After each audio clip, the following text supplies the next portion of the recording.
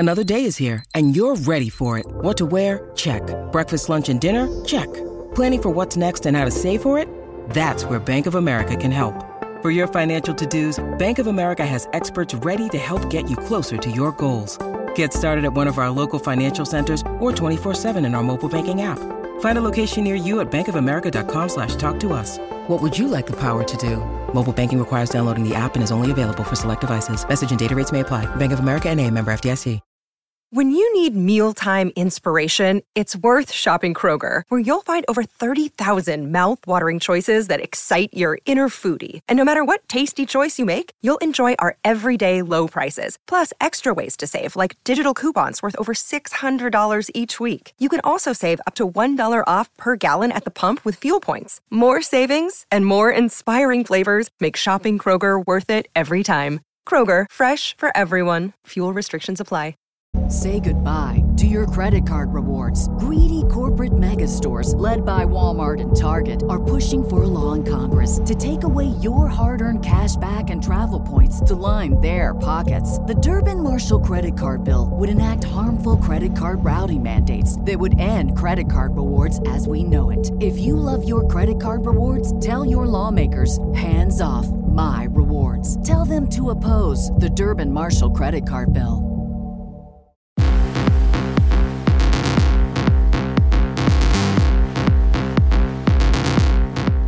Hello there. Hi. Hi. This is Jessica.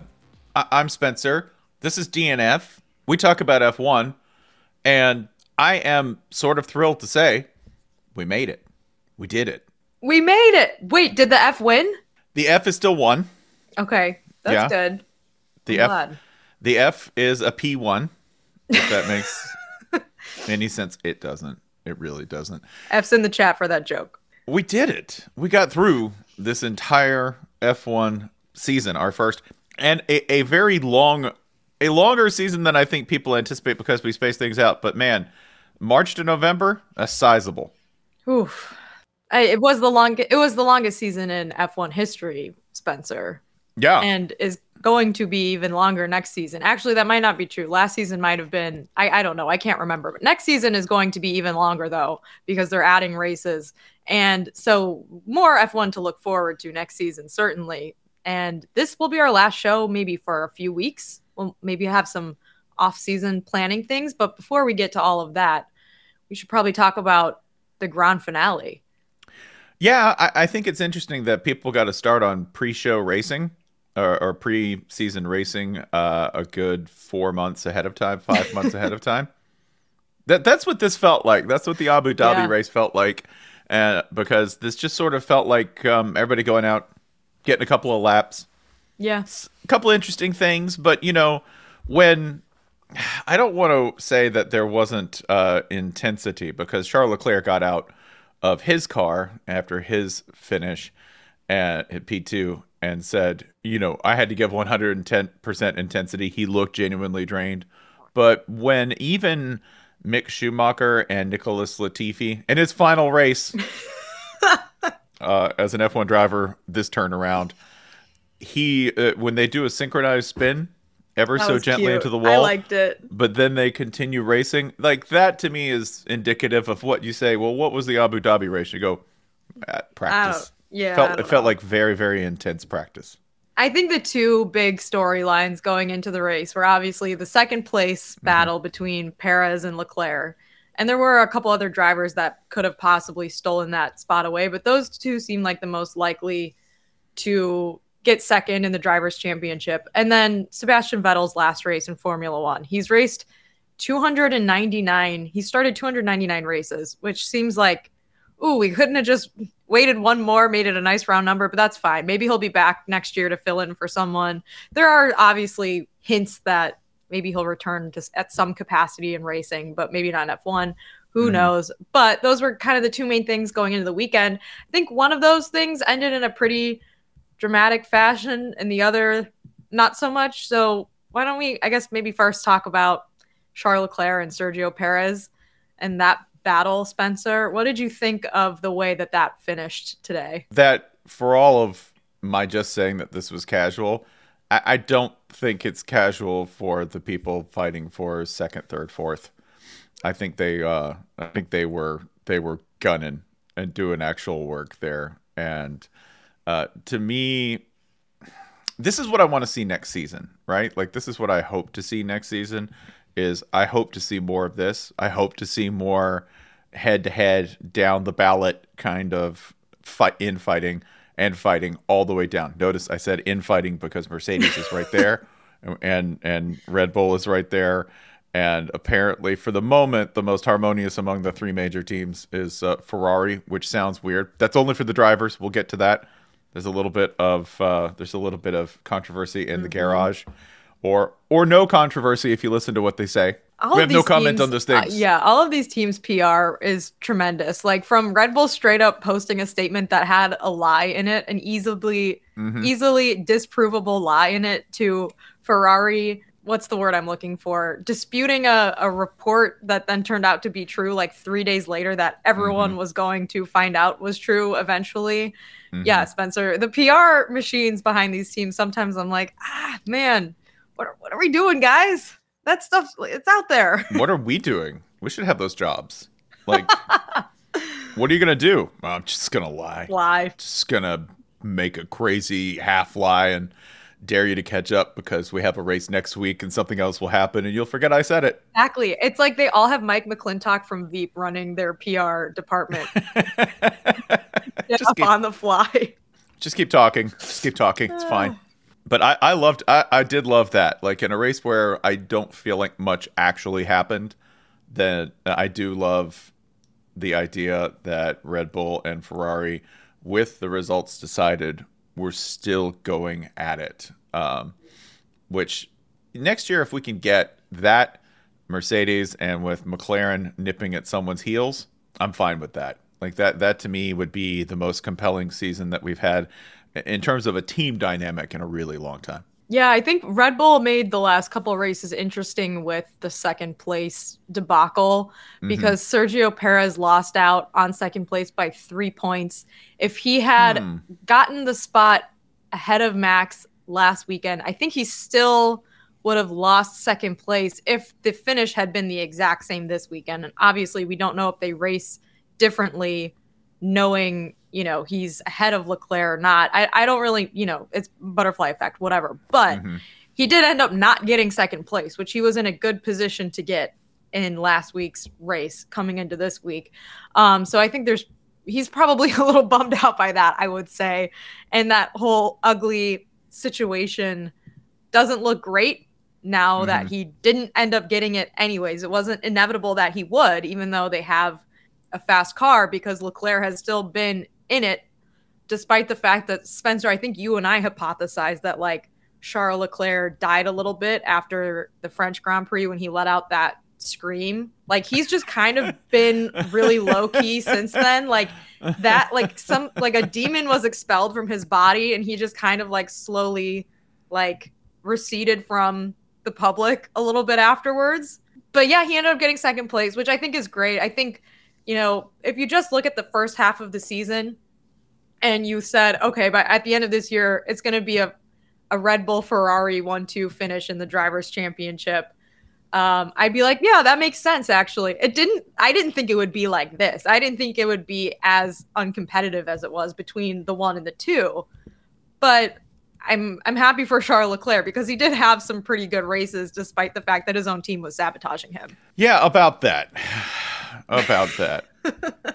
So let's go ahead and talk about Mattia Binotto. Mattia, the director at Ferrari, there was a report out that he was going to be replaced by Fred Vasseur. And that was from the Gazzetta dello Sport. Right. Which, by the way, Spencer, now that like Twitter is, you can pay for a blue check and like, no verified information is fact checkable. Like, I saw this on Twitter and I was like, I have At first, it's an No Italian. idea. Second, I don't know this newspaper. Third, it's coming from Twitter. I have absolutely no idea what this thing is and if it's reputable or not. But yes, continue. I'm sorry for that interruption. Yeah, which to follow up on your point, the foreign standards for what is a source and how well sourced it may be are not necessarily the American court-tested 3 sources and the truth. It's not always that. So you'll get a lot of stuff free firing and like, the Gazzetto dello Sport, which might be respected, but still you'll get some stuff that just flies out and you kind of have to take it with a grain of salt, which is kind of what a good PR person would say, and shouts out to the good PR people at Ferrari who put a grain of semolina. Sorry, go ahead. Yeah. I don't know what I'm doing. It's early. I have no idea what I'm doing. Fred Vasseur, I won't say. He then said this, which, again, fantastic work in public relations and public theater here. Fred Vasseur said, I won't say anything. You'll find out soon enough. That makes it worse. What? Like, what you would just deny it if it weren't true. Obviously, right? One would think. I don't know. Right? Like, think about any important question you have for anyone in your life, right? Think about, like, hey, what did you do with my money? Did you steal it? Right? You don't say, well, you'll find out soon enough. No, you just say no. The police are questioning me for a crime and asking me if I did it. And I say, well, you'll find out soon enough. That's a villain answer. That's a super villain answer. Okay, so as of the publication of this podcast, whenever that will be, do we know if Mattia Binotto is leaving? If this was actually his final race as team principal?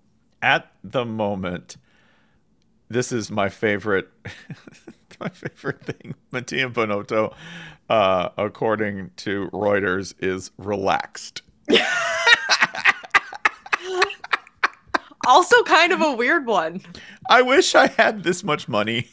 I actually don't know what that means. That actually might be a really good thing to say. It means you're European and you have money. When somebody's like, "Hey, do you know if you're going to be fired?" They're like, "I'm very relaxed right now."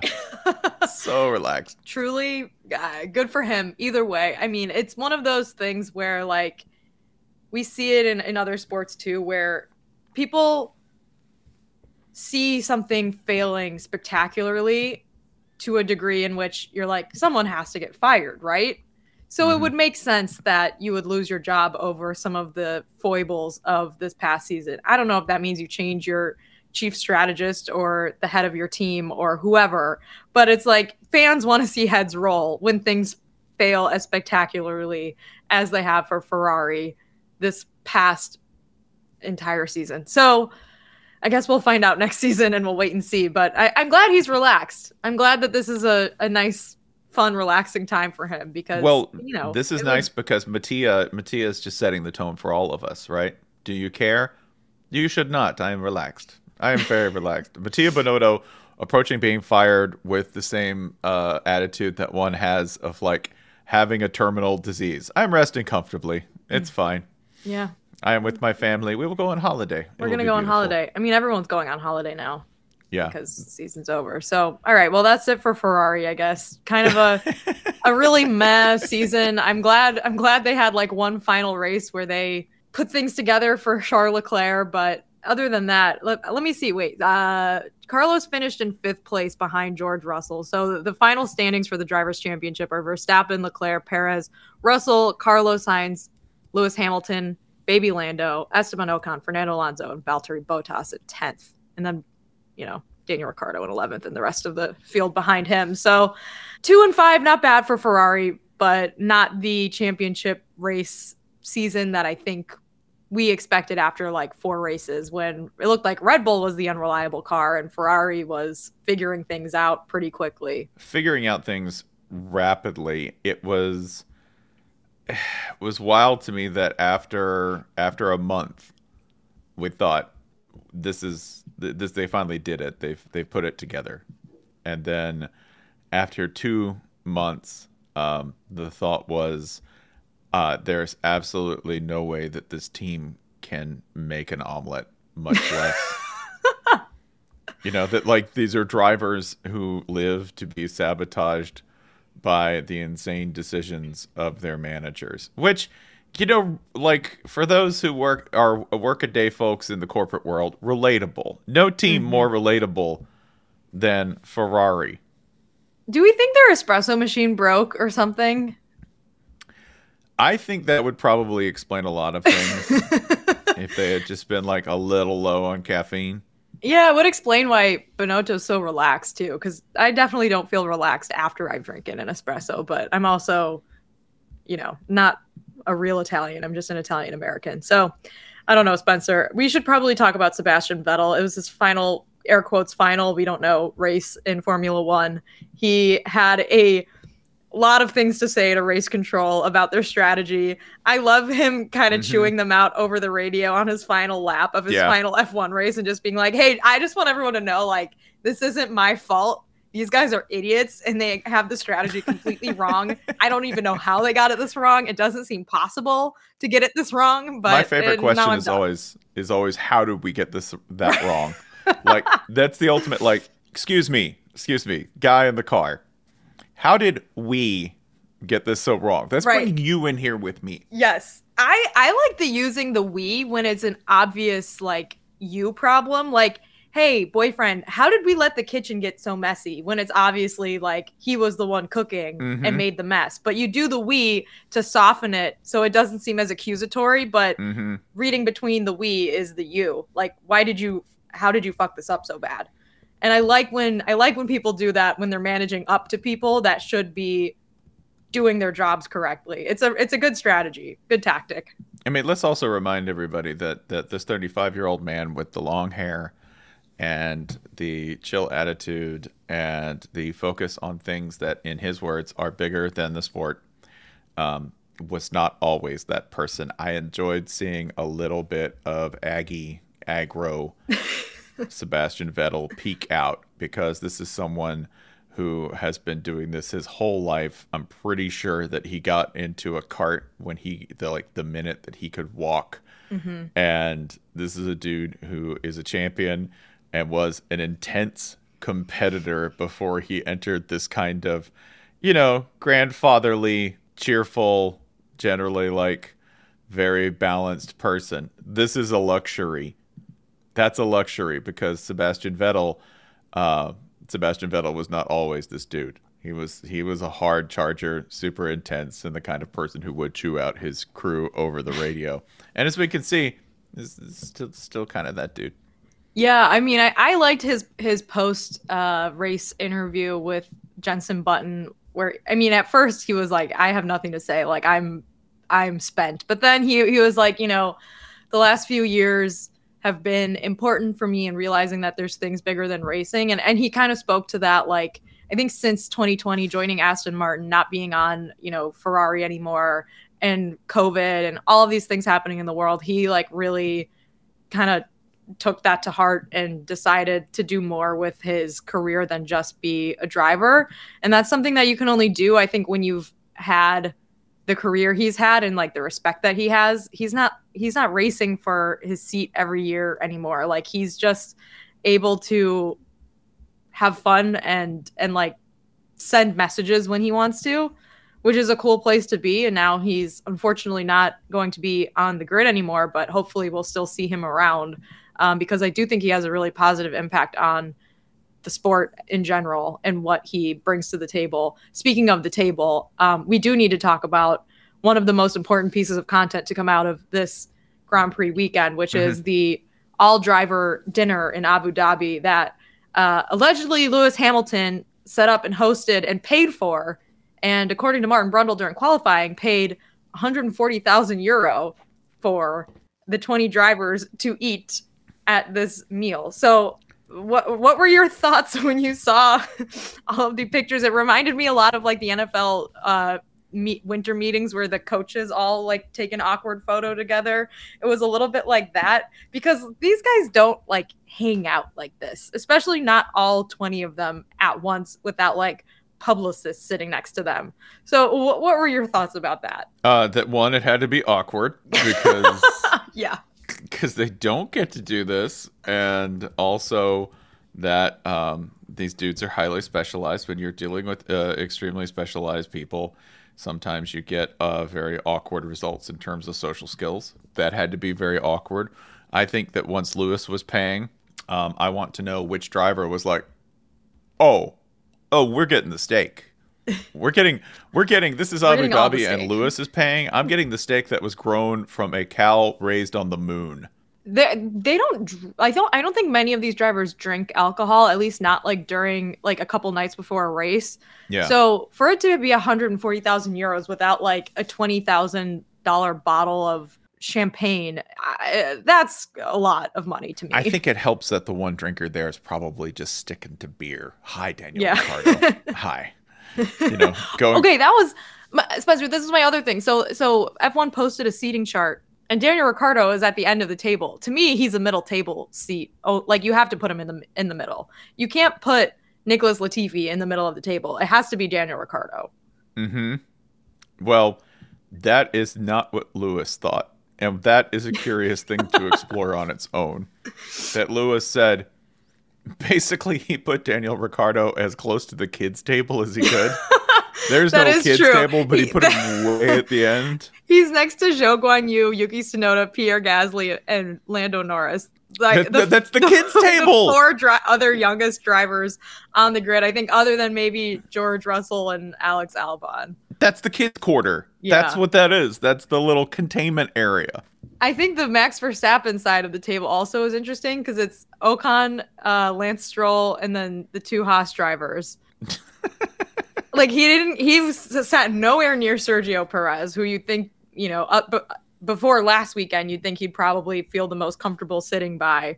I don't know. Someone put in the chat, do you think they had assigned seating? That is a great question that I've been thinking about a lot the last few nights. Like, Spencer, you seem to think Lewis Hamilton sat them. Oh, please. Yeah. How coordinated and together is Lewis Hamilton about everything? Look at the man's outfits. Look at the way he conducts his business and tell me there was not a seating chart. I guarantee you there was a seating chart. And if not an explicit seating chart, then suggestions of, well, why don't you sit here? Why don't you sit here? Yeah. Like, and honestly, like for most people, if you're Yuki Tsunoda and Lewis Hamilton walks up and goes, hey, Yuki, I think you should sit right there. Yuki's probably going to go, it's a good idea, Lewis. I'm going to sit there. I wanted to go through a series of restaurants, by the way, where they could have spent less than, 140,000 euro? Apparently, yeah, according to Brundle. Okay, a list of restaurants in Abu Dhabi that exist, are real, and are currently open that they could have eaten at. They could have eaten at the Hardee's in Abu Dhabi. What? Yes. I thought you were going to say like Hard Rock Cafe, and I was like, oh, that makes sense. But Hardee's. They could Like, have eaten. look, hold on. Like the chain restaurant that the South Carolina Clemson Trophy used to be modeled after. That Hardee's. That is correct. And should, by the way, the South Carolina Clemson Trophy, that should still be modeled after a Hardee's. I mean, Stay true to your roots. fair. I like the new trophy, but go on. The other place that they could have eaten, there are several other quality options that would have been, I think, much less expensive and easier on the wallet.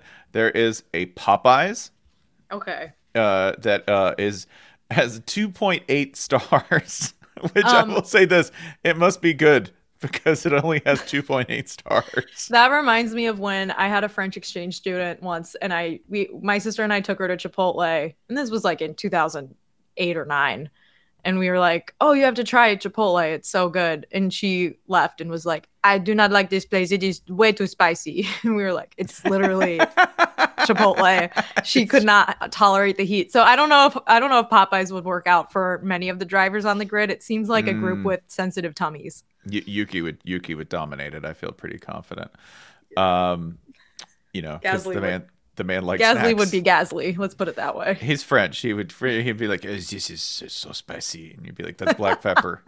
That's black Right. pepper, my dude." What is all this oil? I Yeah. want butter on my chicken. Or they could have gone to Abu Dhabi's hottest chicken finger joint. That's right, Raising Cane's. They could have gone to Raising Cane's. There's a Raising Cane's in Abu Dhabi? There is.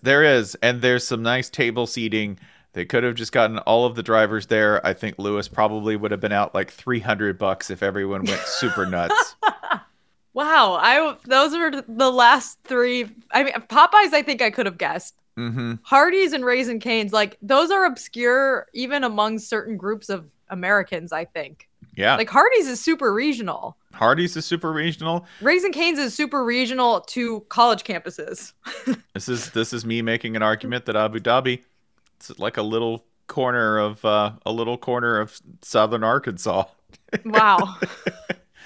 I wanted to ask you, like, if I had to give you the driver, like, you know, people in these end of year shows usually go, oh, well, who was most improved? Who was the, most important driver? I don't know. They got a list for that, man. Look, there's points. Who was the driver that you personally followed this year and thought this was the most compelling story? Like, funny, frustrating, whatever it was. Who was the person that you sort of had to follow every week? That's a good question. I mean, I think of the better drivers, I've enjoyed watching the best lad George. It was quite a slip of the tongue. The best lad George Russell. I mean, it was his first year at Mercedes. I kind of was unsure how he would do with the car being not as good as it really was expected to be to start the year.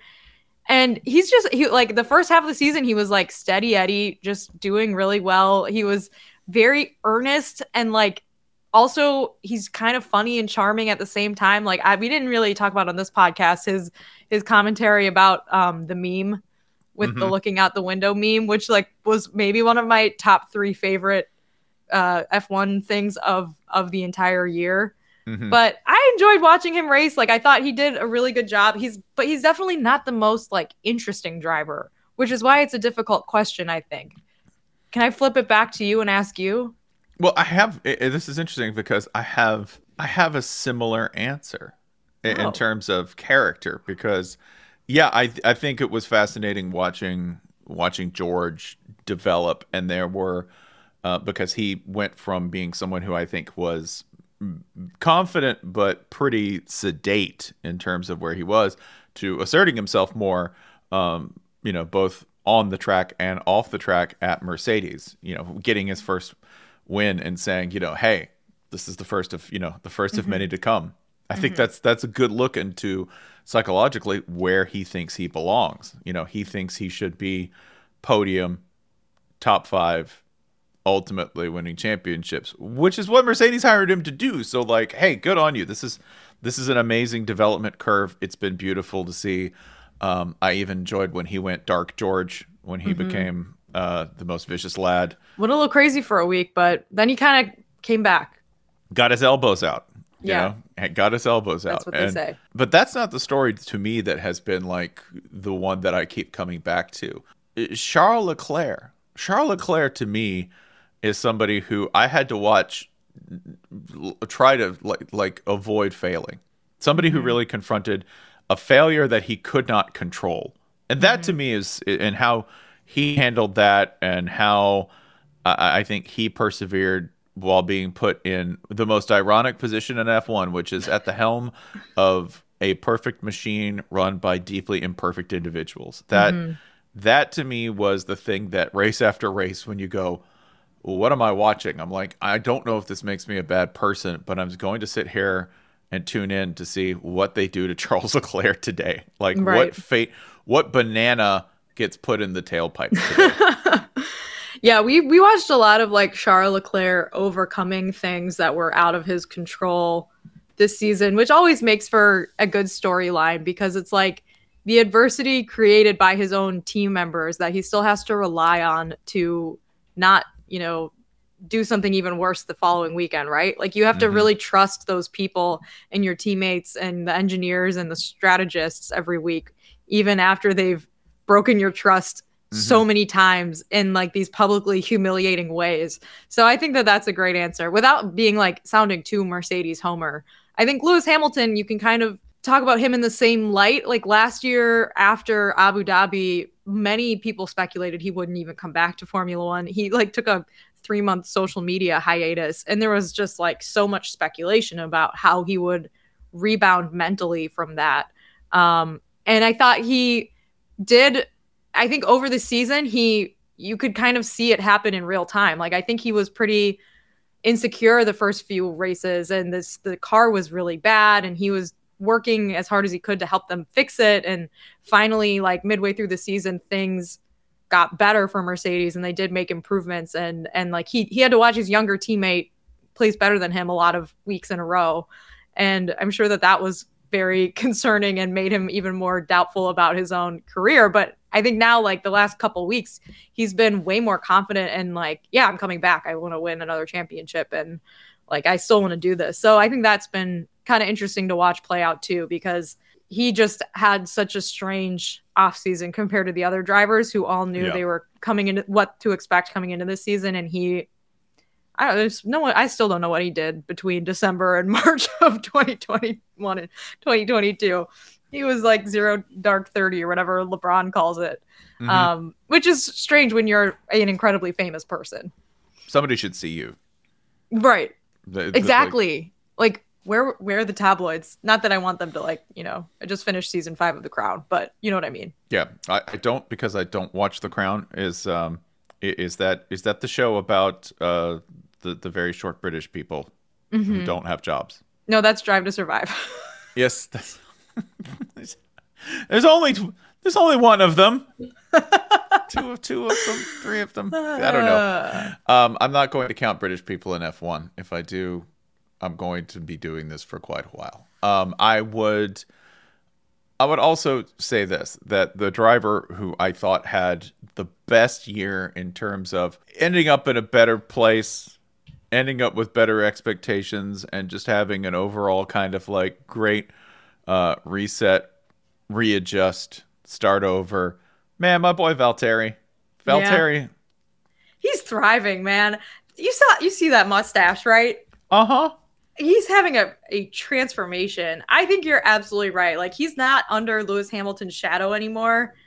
And like, granted, I'm sure it's been frustrating with all the retirements and mechanical issues he's had to deal with that. He probably didn't have to deal with as much at Mercedes. Certainly didn't finish on any podiums this season, but I'm with you. It feels like a good place to be, racing for a team that isn't going to get as much as attention. And you could still mountain bike on the weekends with your girlfriend in Colorado and grow a mustache and drink fancy coffee and be rich.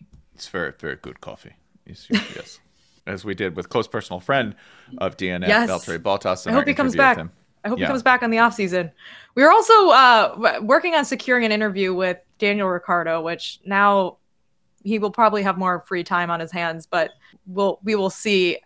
The reports are he will be the reserve driver for Red Bull next year, which I think is a PR masterclass by Christian Horner, because it takes so much pressure off of Checo and Max to have a personality like Ricciardo in the garage. At the same time, do we think that Max and Checo will get a little jealous of how much attention will be on their reserve driver next season, and that might rankle them a little bit?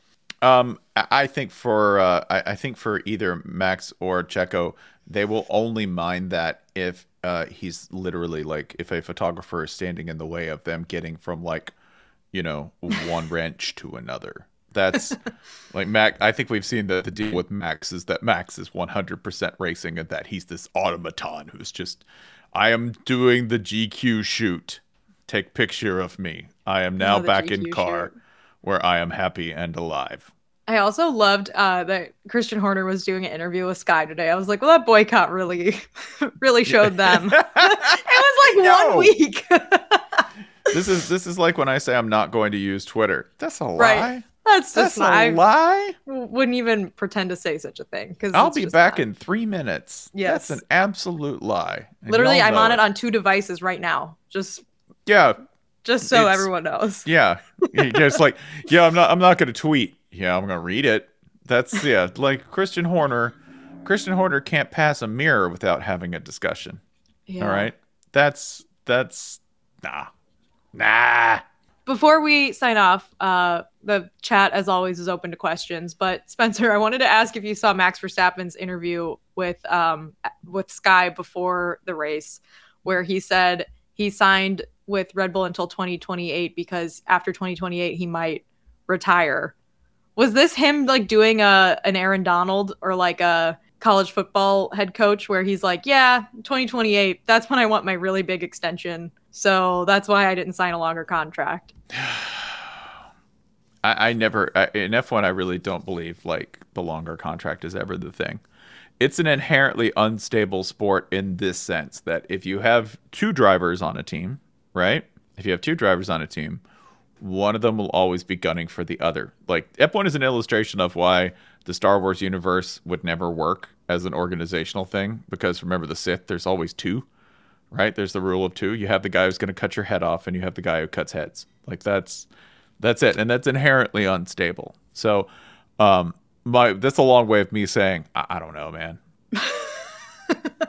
It's to me, like the idea that there is so much money at stake and very few people are ever really secure in anything they do. Like we've even had the discussion this year in theory where you go, hey man, like what's the end game on Lewis Hamilton going to be? That's ridiculous. Like you have to have that discussion, but the sport is so cutthroat and so aggressive that you take guys like, Sebastian Vettel or Fernando Alonso, who are older but still very much capable of doing the job, and you push them down to Aston Martin. That's bonkers.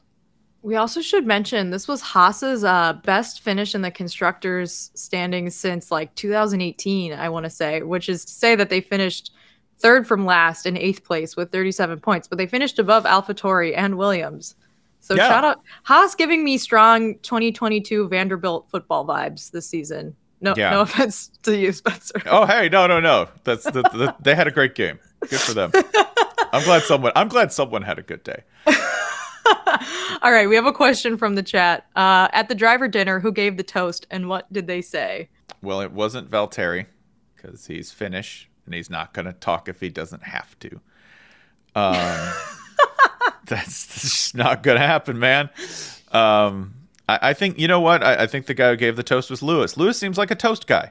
He does. Yeah, he does. He's very soft-spoken, but he also seems like the one to like want to make sure everyone knows how meaningful something is. Correct. At all times. I also think Sebastian Vettel probably gave one too. Oh, absolutely. But like to me, like Lewis is the kind of guy who has been through so much therapy and has so much coaching that he's the kind of person who walks into a room and says, "What's our intent? Right. What's our right? How meaningful are we going to make this?" So yeah, I absolutely see that. He tells people how much he appreciates them a lot. Right. And it's weird. It's a little weird. Like okay. Thank you, but that was a little intense, Lewis. You're right. Exactly. Thanks. Oh, yeah. I appreciate you too, man. Yeah, man. I'm just trying to get to the coffee. Yeah. Thanks. What was the most improved team based on your beginning of the year expectations? I mean, we talked a little bit about it with drivers, not so much in improving, but in like surprising and like interest levels. But I don't know. All right. Ferrari, I guess. It's almost easier. It's almost easier to say who it isn't. Yeah, than who exactly. It is. I think if you look at, I'll say it. Shouts out to Haas gang. Haas. Yeah. Maybe Haas. It's Haas. Maybe it's Haas with 1.5 like good drivers or competent drivers, I should say. Yeah. Haas. I'll go ahead and I'll go ahead and hand it to Gunther. Why my expectations were rock bottom and they exceeded them by holy shit.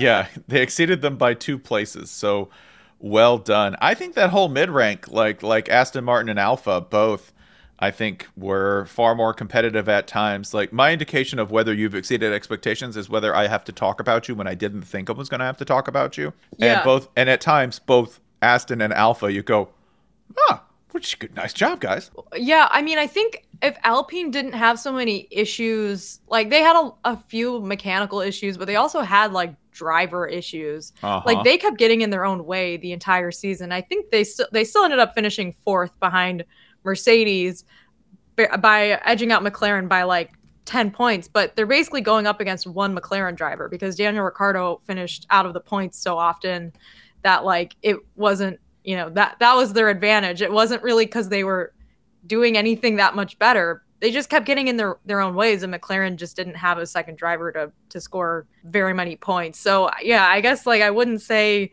either of those teams. Maybe Haas is the right answer for that one. I'm going to take one here. Which race day rules should be changed? Bring back refueling? ?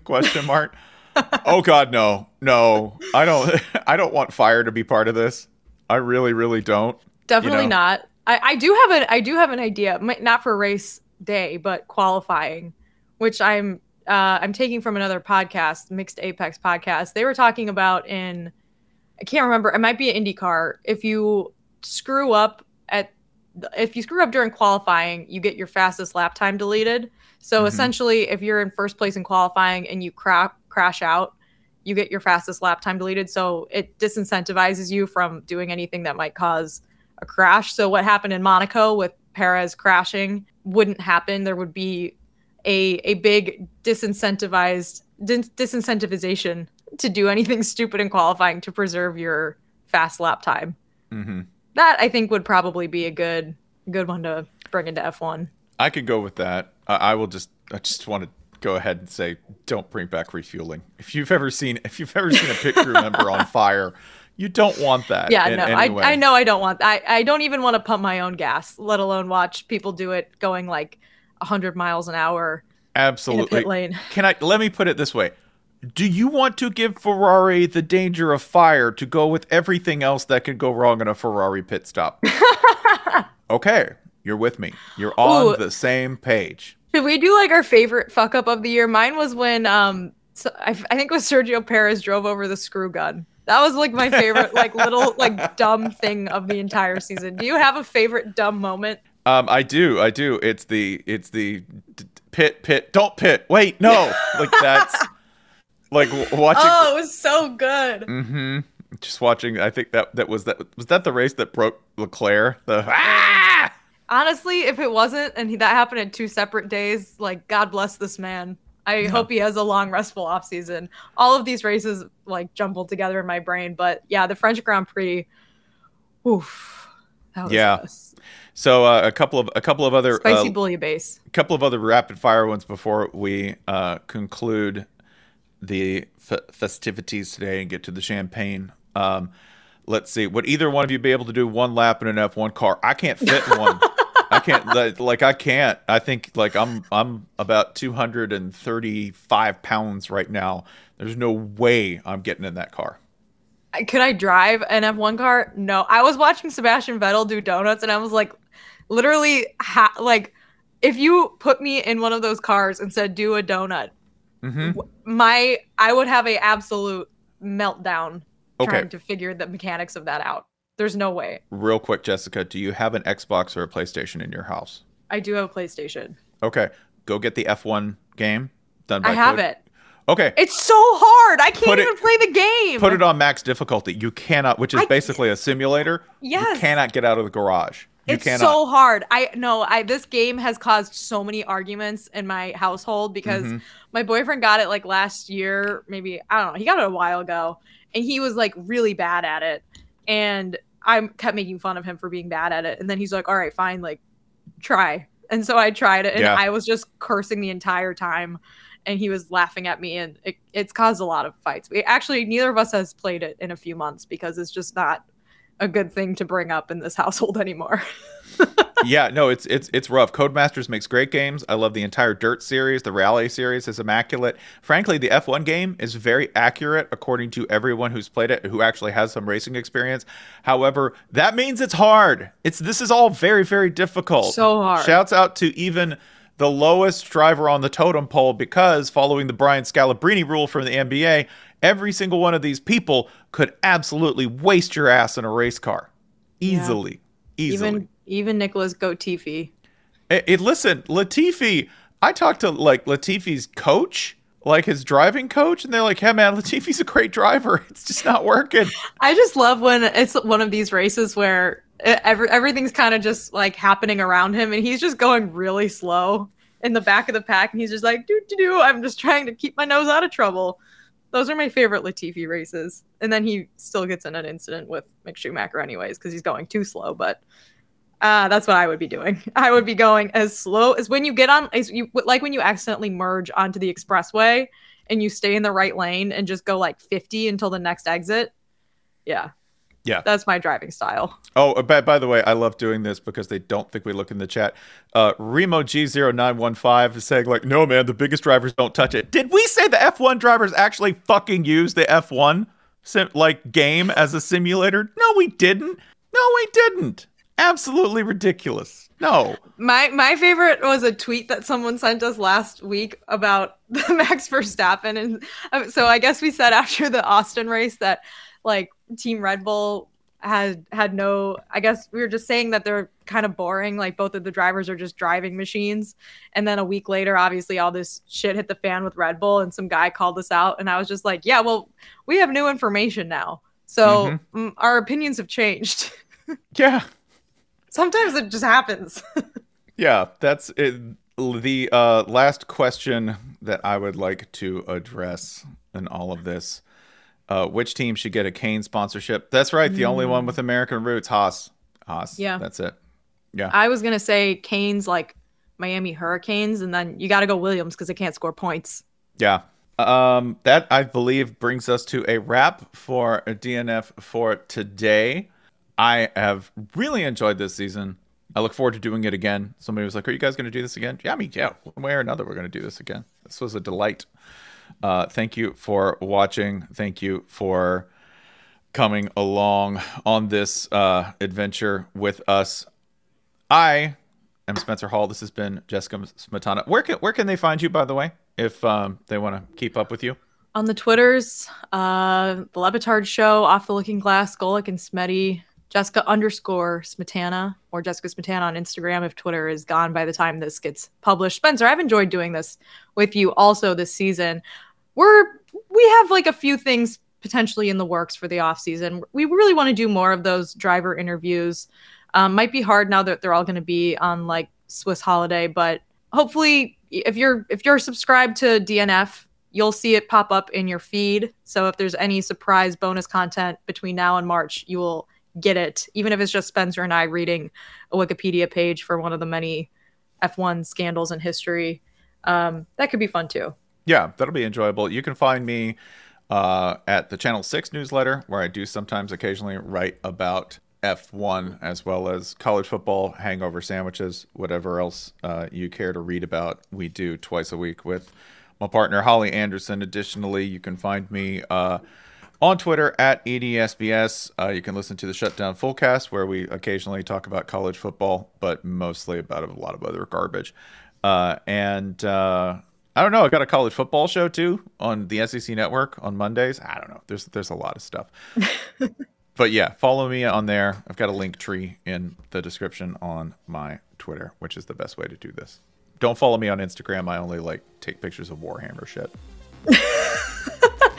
Well, thanks everyone for listening. We'll see you in the next episode, whenever that is. All right. Thanks, y'all.